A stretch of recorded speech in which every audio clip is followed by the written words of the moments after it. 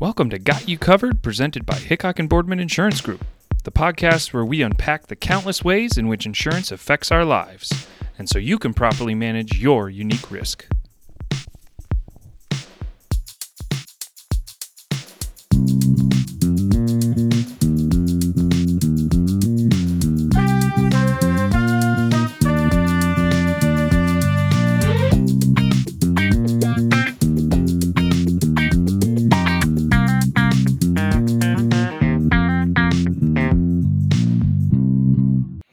Welcome back to another episode of Got You Covered, presented by Hickok and Boardman Insurance Group. I'm your host, Ryan Lee. I'm a client advisor with the firm, and we're really excited for today's episode for you. Thanks for joining. And today, I have Chris Green. He's a claims specialist here at Hickok and Boardman, and we're going to talk a little bit about one of the most common claims scenarios for both a business and a personal homeowner. It's burst pipes. And so looking forward to talking a little bit about prevention and maybe how the best way to handle those claims if you are unfortunately dealing with one of those. So welcome to the podcast, Chris Green. Yeah, thanks, Ryan. Appreciate you having me. No problem. Great to have you on the podcast as always. And I really appreciate the work you do for our agency. I got to ask, how does somebody who's in claims get into insurance? How did you get into insurance? I feel like none of us who are in insurance say, "Oh yeah, I'm definitely going into a career in insurance when we're in high school or college." Somehow it just figures itself out. Yeah, I definitely didn't go to college with the mindset of getting into insurance. Since I've been in insurance, I actually look back at my education and realized that I had one course about insurance, and I remember nothing from that course. So it didn't help me, when I eventually fell into this profession. But basically, graduated college in 2006. Ended up working in a retail environment for about 2 years, and then things just didn't go my way, and that job kind of ended, and I didn't have anything else. So my first foray into insurance was trying to sell door-to-door life insurance accidental. So that was in Eastern Kentucky, and you can imagine what a guy from Vermont, how he was, what he thought about Eastern Kentucky and how he was received. So that only lasted about a month. Oh, wow. Yeah. I just couldn't make any money that way. And, I wasn't the people person or, because I was a Yankee, I wasn't really accepted in that area. So sure, just kind of started looking for something else, ended up finding a job with a call center that was with Medicare. So that was kind of my second jump into the insurance industry, and not really done purposely. It was just I had bills to pay, and that was a job that came open. So I was able to do that for about working in a call center for a couple of years before my wife and I decided to move to Vermont. So 2010, we moved to Vermont. I didn't have a job, but I had family, so we were able to kind of squeak by for a little bit and applied for a couple different positions, and ended up accepting a position at Vermont Mutual as a claims adjuster. And basically that was a 2-month introduction, training, on the job training. And then I was off to the races, adjusting claims. Started out with minor claims, typically, single vehicle accidents, and then progressed to multi-vehicle accidents. And then from auto, I went over to general liability for a couple years adjusting, and then, decided that my talents, I wanted to use them for local people. Vermont Mutual does sell a lot of policies to people in Vermont. They're one of our better carriers to do business with. but I wanted to help my neighbors. So I Sure. joined Yeah. forces with Hickok and Boardman. And as a claims specialist, basically that means I'm an advocate for our clients who have claims related matters. So whether they're calling to discuss coverage or they need to file a claim, I'm one of the three people that they generally talk to and are able to really advocate on behalf of them should they run into a coverage issue. Yeah. And I think that's a huge benefit. I mean, I've called you multiple times already, Chris, and your teammates as well when there's just a tricky claim situation, and I know the client really appreciates having you in their corner just to kind of navigate it, help them feel educated on the process, but also to just make sure that there's an extra set of eyes looking at the policy level language to make sure nothing's being missed. Right, right. And the good thing is that all of us on the claims team have multiple years experience. There's two of us that are licensed adjusters, myself and Mike O'Hara, and so we've been in the adjuster's seat, and we realize that adjusters, while they try to apply the coverage language, as best as they can, sometimes they miss information, sometimes they misinterpret the policy. So we're there for our clients to make sure that that doesn't happen, and that they're getting the coverage that they've paid for. Yep. Yep. No, that's great. So, popular claim scenario we're talking about today: burst pipes, most likely water damage, that type of thing. Happens all the time, especially in the North Country, especially this particular winter. I'm sure we've seen a lot of those. It's been minus 15 or plus or minus, 5 degrees several days this winter. Overnight, been real cold. Fuel companies are trying to keep up with the demand, right? And people are probably having some burst pipes from both a commercial and a personal insurance perspective. So, from your vantage point, what are some of the best practices for preventing this scenario? Yeah, so burst pipes, first I'll say is that a lot of the times that we have a burst pipe, it's people who do the right thing. It's just environmental factors occur. And a lot of times it's out of people's control. But the number one thing is obviously maintain a heat to a certain level, and most times 60 degrees is typically the sufficient temperature that people should be maintaining their heat at. That should be on all floors of their home or the building that they insure, and make sure that you're not allowing cold air to come in. So if you have a draft, you fix the draft so that that can help prevent any damages from occurring. It's all about prevention, and just maintaining the heat is a huge aspect of that. Hmm. Are there any other scenarios that you've seen in your years of adjusting claims that caused burst pipes that, for whatever reason, didn't involve heat? Some kind of maybe maintenance or some other element that's important to talk about? Yeah, so there are a lot of people that I've had claims with who don't realize um, how much insulation they need in their home, or they're unaware that a certain wall may not have any insulation. And usually it's the walls that lack insulation, where pipes are, that end up bursting. Hmm. So, I'll give you an example.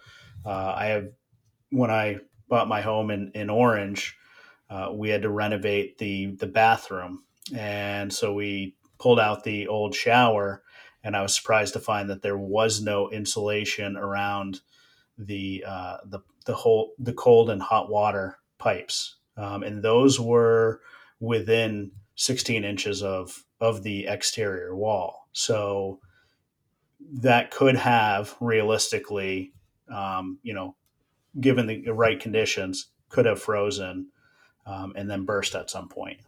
Yeah. Wow.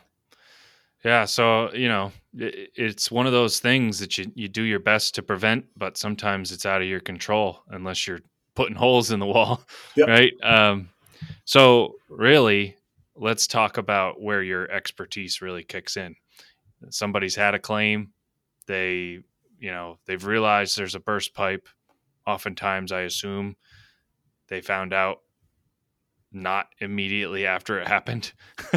So, walk the listeners through your best practices approach for how to best address that situation and if there are any nuances between a business owner and a commercial policy or personal homeowners.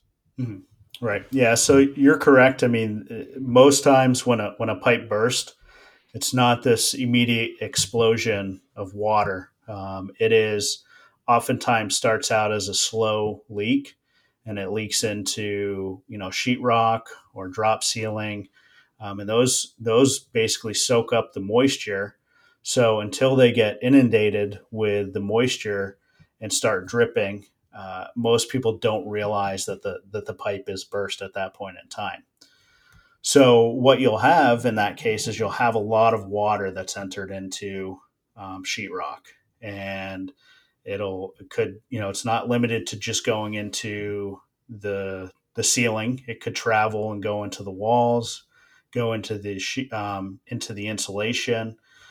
So the first thing that we encourage people to do when you discover water is to contact a mitigation company. There are companies out there that are specially trained to clean up water. They have special tools that they can come and they basically put a probe up to your wall and they see which walls have moisture. So Yep. it helps them Yep. determine, what they need to dry out. So you may not be able to see obviously you may not be able to see the water, but with their tools, they can tell you that a wall has significant moisture in it, and that needs to be dried. Where's the line between getting corrective action in place versus documenting the damage? You know what I'm trying to say?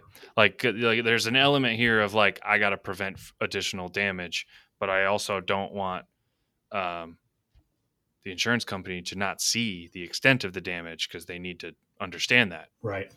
So the good thing with the mitigation companies is they know that most people who contact them have insurance of some sort. So they're going to talk to you about your insurance policy a little bit. Who's your carrier? What's your policy number? Who's your agent? Have you contacted your agent? And what they do as part of their process, they come and they analyze the amount of moisture that you have in your property, and they determine if their services are needed. So Mm-hmm. if you're able to catch a leak quickly and you're able to dry it with just putting on a small fan on it for a little while, most of the companies that we work with will tell you just to do that.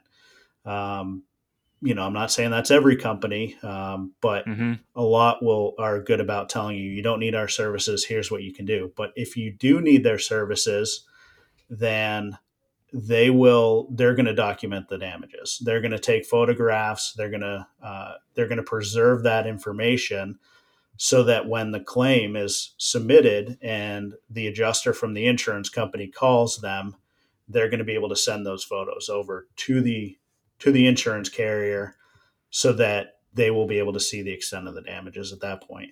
Mm-hmm. Mm-hmm. Okay. Any advice beyond that when you're addressing a claim? You've got the remediation company there. Is it pretty much all set from there for the most part? Is there anything else that insured should be thinking about? Yep. So after contacting the remediation company, contact your agent.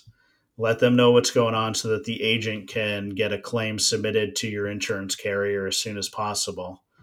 And then, what we'll do as your agency is we'll go ahead and kind of walk you through the process as well. So if we are your first call, we're going to we're going to let you know, contact mitigation company because they need to get in there as soon as possible. A lot of people don't know to contact the mitigation company. Mm-hmm. There are a lot of people that do automatically, but we certainly want you to give us a call. Now, we have an emergency hotline. So if it happens at 2 a.m., certainly give us a call, and one of our claims professionals will be contacted, and they'll contact you as soon as they're able to. Mm-hmm. So we'll be able to walk you through the process and then make sure that a claim gets submitted in a timely manner. The other thing is if you have personal property that's in the area where the water is, but it's not damaged or it's only slightly damaged, if you're able to move that property, we suggest that you do that to prevent any further damage to it. People, oftentimes water will start on one level and run down into the next level. Oh, yeah. Apartment buildings or multi-level buildings or basements. Yeah, and basements are where a lot of people store different items. And that's where we see a lot of personal property that's damaged because it goes down to the lower floor and it's sitting in the water. It's not just water dripping down on it. It's actually sitting in the water that is there. So if you're able to, anything that's on your basement floor, it's always suggested to prop it up. So if you're able to prop it up, put it into some sort of storage rack or anything like that, you can, that's a way to prevent anything from happening even before it happens.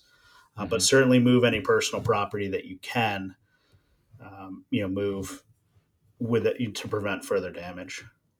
Yep. No, that's good information. And I mean, it's one of those things you never really hope to have to think about too much, but like we said in the beginning of the podcast, it could be out of your control and you might have to be prepared to stay calm, but address the situation as you just mentioned. Yeah. So, well, Chris, this has been good, man. Do you have any closing thoughts? I'm kind of putting you on the spot, but I like to do that for everybody. Do you have any closing thoughts on burst pipe claims or how to address them or how to prevent them or any other thoughts that we didn't talk about today? Yeah, so I think with burst pipes, it can be a nightmare scenario, whether you're a homeowner or business owner. What I would suggest the most is talking to your account manager or your client advisor. So for commercial clients, several things that you need to think about in your building is, especially if you have tenants, what are you going to do if water leaks into multiple units and it displaces your tenants? Are they going to have a place to go? Do they have coverage on for their property that gets damaged? So that's certainly something to really consider and think about, because oftentimes you have people who haven't thought about that, and it's always good to be prepared. It's good to be prepared, know what's going to happen. And then for homeowners, whether you own a home or you have an apartment, just make sure that you have the proper coverage. Make sure that you have, and by that I mean make sure that you have coverage for the dwelling for homeowners, as well as your personal property. And then for renters, make sure that you have enough coverage for your personal property, because if you have a catastrophic loss where water damages everything, are you going to be able to replace those items with what you currently have for coverage? And right now in the market that we're in, where inflation is high, it's a good time to really reflect and take a look at that and see if you have the limits that you need. Those are great points, Chris. Thanks for sharing all that. And maybe we'll have to have you come on again just to talk about business income insurance, because that's an element of a claim scenario that is often not given enough thought. Right. But for another day. Thanks again. I really appreciate your time. Yeah, I appreciate you having me on. Thanks a lot. Awesome. Hey, everybody out there, this is another episode of Got You Covered, presented by Hickok & Boardman Insurance Group. Thanks again. Listen in to the next one. Thank you.